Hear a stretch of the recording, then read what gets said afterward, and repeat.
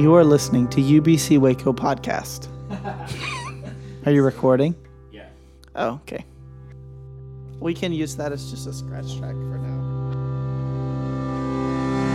So a little over a decade ago, I entered seminary here at Truett, and I took my first preaching class. I'd already been working in Christian radio before that at a Christian rock station in Dallas, and everyone there kept telling me, you should go to seminary. And eventually I listened to them because I'm the slowest person to catch on in my life.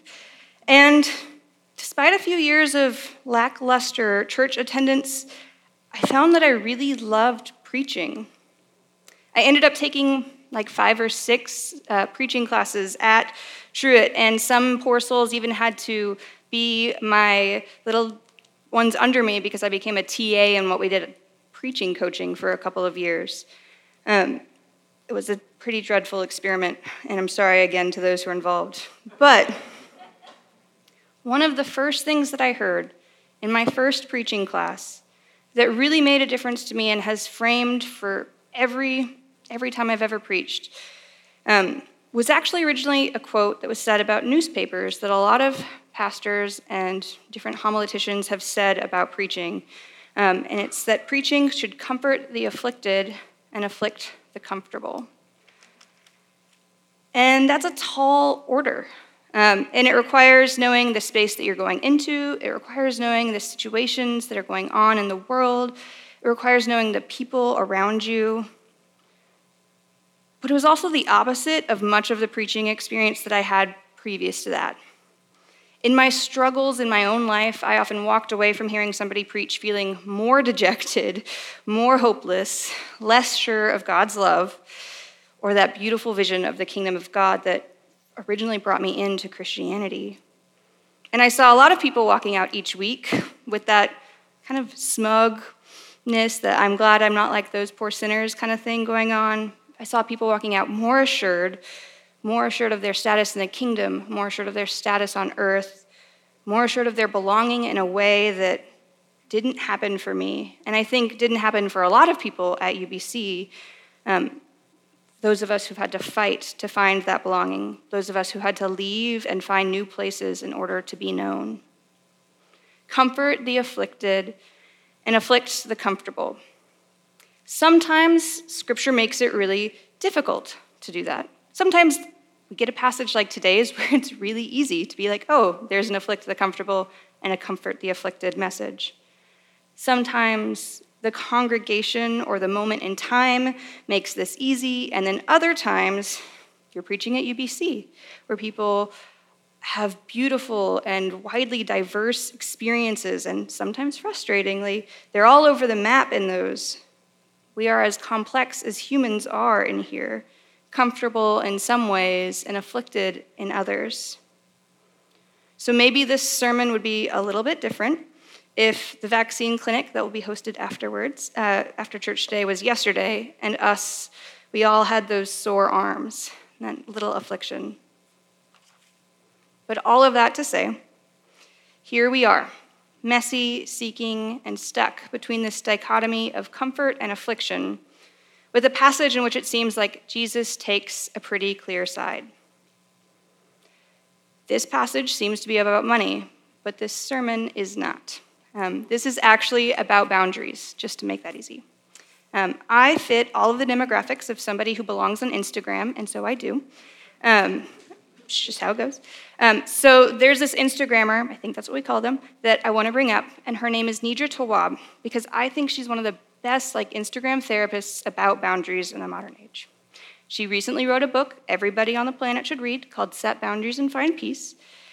And not long ago, she posted this list saying, boundaries for myself look like. And I say this and I kind of prep what boundaries are because I think it's a difficult thing we talk about and we don't know what to do in the Christian faith. Her list was a reminder of what boundaries are really about. Boundaries are not our attempt to control others. They're not an attempt to punish others, but they're the guidelines and rules that we live by in our own lives, to honor ourselves. All boundaries, at the end of the day, are about us. They may look like some of her examples, the I will not drink anymore, I've reached my limit, or I will ease into the day rather than rushing out of bed, or I am resting to prevent burnout. In that pattern, even when we say boundaries for ourselves, it does continue with boundaries for ourselves when we're in relationships with others. I don't have to be in a relationship with somebody who yells at me. I am no longer committed to changing the minds of people who are committed to misunderstanding me. I do not want to stay in places where I am not wanted. I do not have to share what I am not comfortable sharing. I can say no, even if I previously said yes. And I do not have to do something for others that they can do for themselves. In this story, we see a widow, a woman who gave drastically and deeply, and men who stole. A widow who knew what she was doing, and in accordance with her boundaries, she acted. And we see scribes who pushed others beyond their comfort. Somewhere along the path, I think a lot of Christians have heard that we should be wary of boundaries, that it's selfish to have your own needs. Scripture does say differently. One of my favorites as an introvert is from Proverbs 25:17. It says, "Let your foot be seldom in your neighbor's house, lest he have his fill of you and hate you." AKA, it's not Christian to show up uninvited, okay? But a little bit more clearly, John 2:24 makes clear that even Jesus held boundaries. Jesus would not entrust himself to them, for he knew all people. So if boundaries are something that you've not been comfortable with or not sure how to balance with your faith, I want to offer some comfort today. But for those of you who are looking for a little affliction, I have to admit that figuring out boundaries in faith, how we give, how we sacrifice, how we love, that's a lifelong mission. That is a lifelong practice that requires a lot of wisdom and a lot of discernment, some of which I don't have. What I'm saying today isn't about ignoring any spiritual discipline, but that does have to be a conversation for another day and time, because you guys don't want me up here forever, I promise. As a high schooler, though, and a college student, I decided to take this passage, the anti-scribe and the pro-widow portion, about as literally as possible and to integrate it to my life, to join other Christians in that really awkward, no one wants to be the first one to go into the potluck line or even to pick up communion, to be one of those people who doesn't say long prayers in public, don't put myself out there to accept awards, and that lastly, give everything you have to anybody who asks it, give your life away, and Jesus will commend you. Give where it hurts or it's not giving. Those are the messages that somehow I heard and received and kept. I heard we all have to give, even the most poor, even the most destitute, even the already completely dependent, even the most abused, exhausted, and worn out. That's the message I heard about being a Christian. And yet Jesus does commend this woman. Scripture doesn't demand that this woman give at all. In fact, Scripture demands that she is taken care of. Exodus 22:22 says, "Don't take advantage of the widow or orphan." Deuteronomy 14:28-29 gives instructions on how a tithe should be given, not just to the Levites, but to the widows, the orphans, the aliens, everybody, so they can eat and be satisfied. Deuteronomy 24:19 talks about leaving grain in the field so that others can have that chance to eat it. Isaiah 10, verses 1 and 2 threatens all of those who cross widows and oppress them.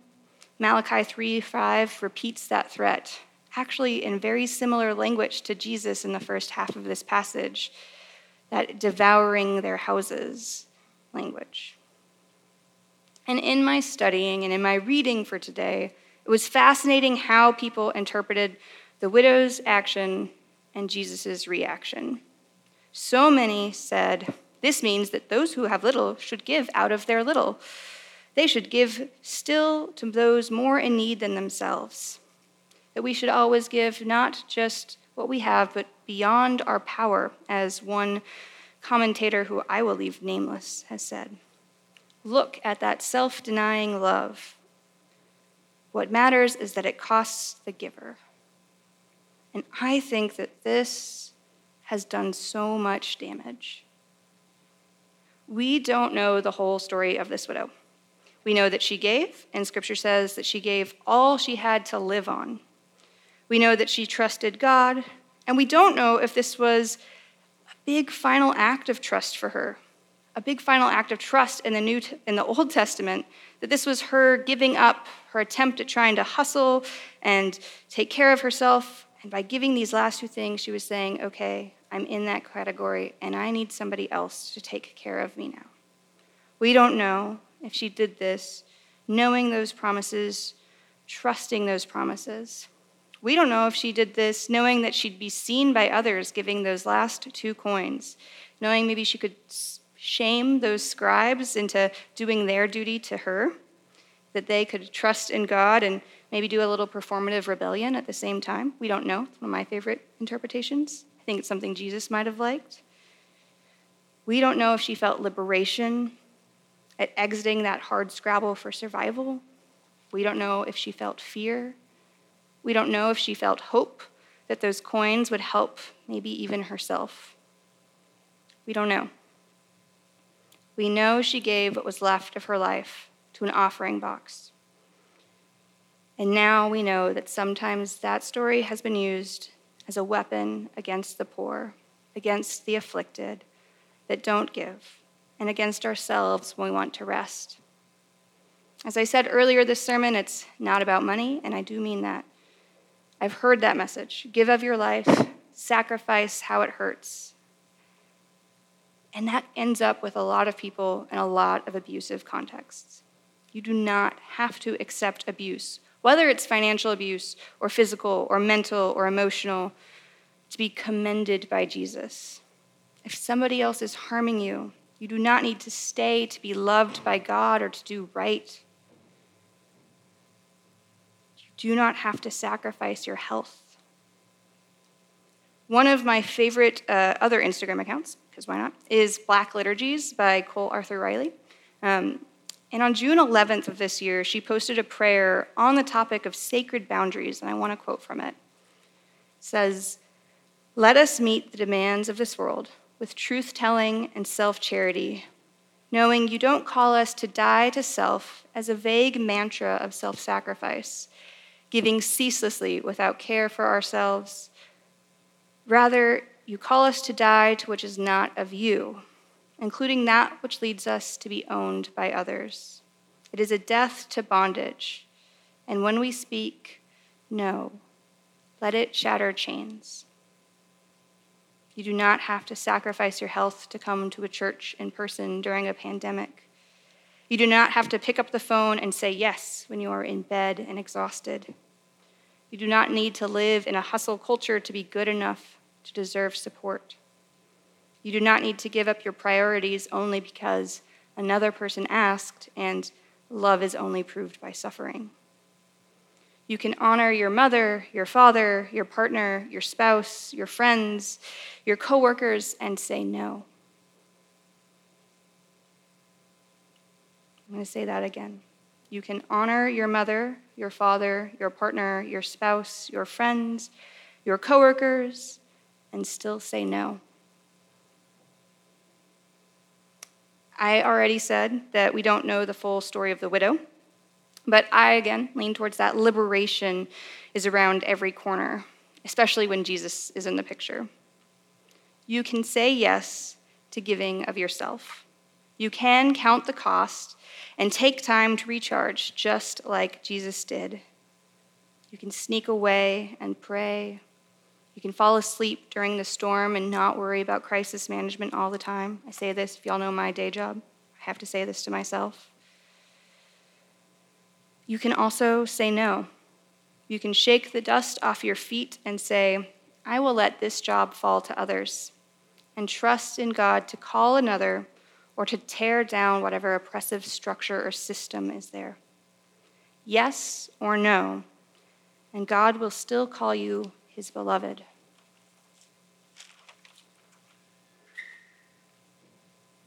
This is hard for a lot of us.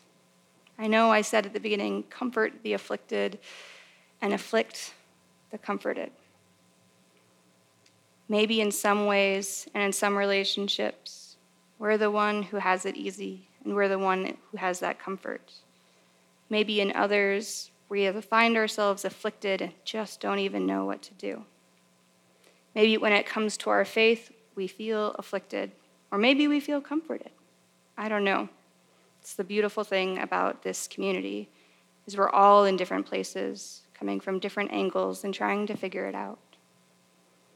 But in this scripture, we see somebody give, and we see her commended to do so. But we don't see her commanded to do so. We do not have to accept any form of abuse to be loved by God. We do not have to accept that there's one way to give, that there's only a yes as an answer. We have the chance to know that God loves us, that his ability to have things done is not bound by us individually saying yes or no. We don't live in a world of scarcity. We live in one of abundance, one created that desires dignity given to each and every person, one that was made with all of us made in the image of God. I don't have all the answers on this is exactly how it should look like. I don't know if that's a sermon or something that belongs in some sort of counseling session. But I know that even if you don't give your last 2 coins, like the widow, that does not mean you're condemned. It does not mean that Jesus may not give you his commendation. In fact, maybe that's exactly what he's hoping for. If y'all would pray with me. Heavenly Father, we give you thanks that you are a God that expressed so much love and dignity for us. We give you thanks that in Jesus' life we saw him live with boundaries. We saw a Christ who cared about letting us choose what we were able to handle, while calling us gently and kindly to him. Help us to learn that discernment. Help us to learn the wisdom to know when to say yes and when to say no, so we may honor you, we may honor your creation of us, that we may honor our neighbors as ourselves. In Christ's name we pray. Amen.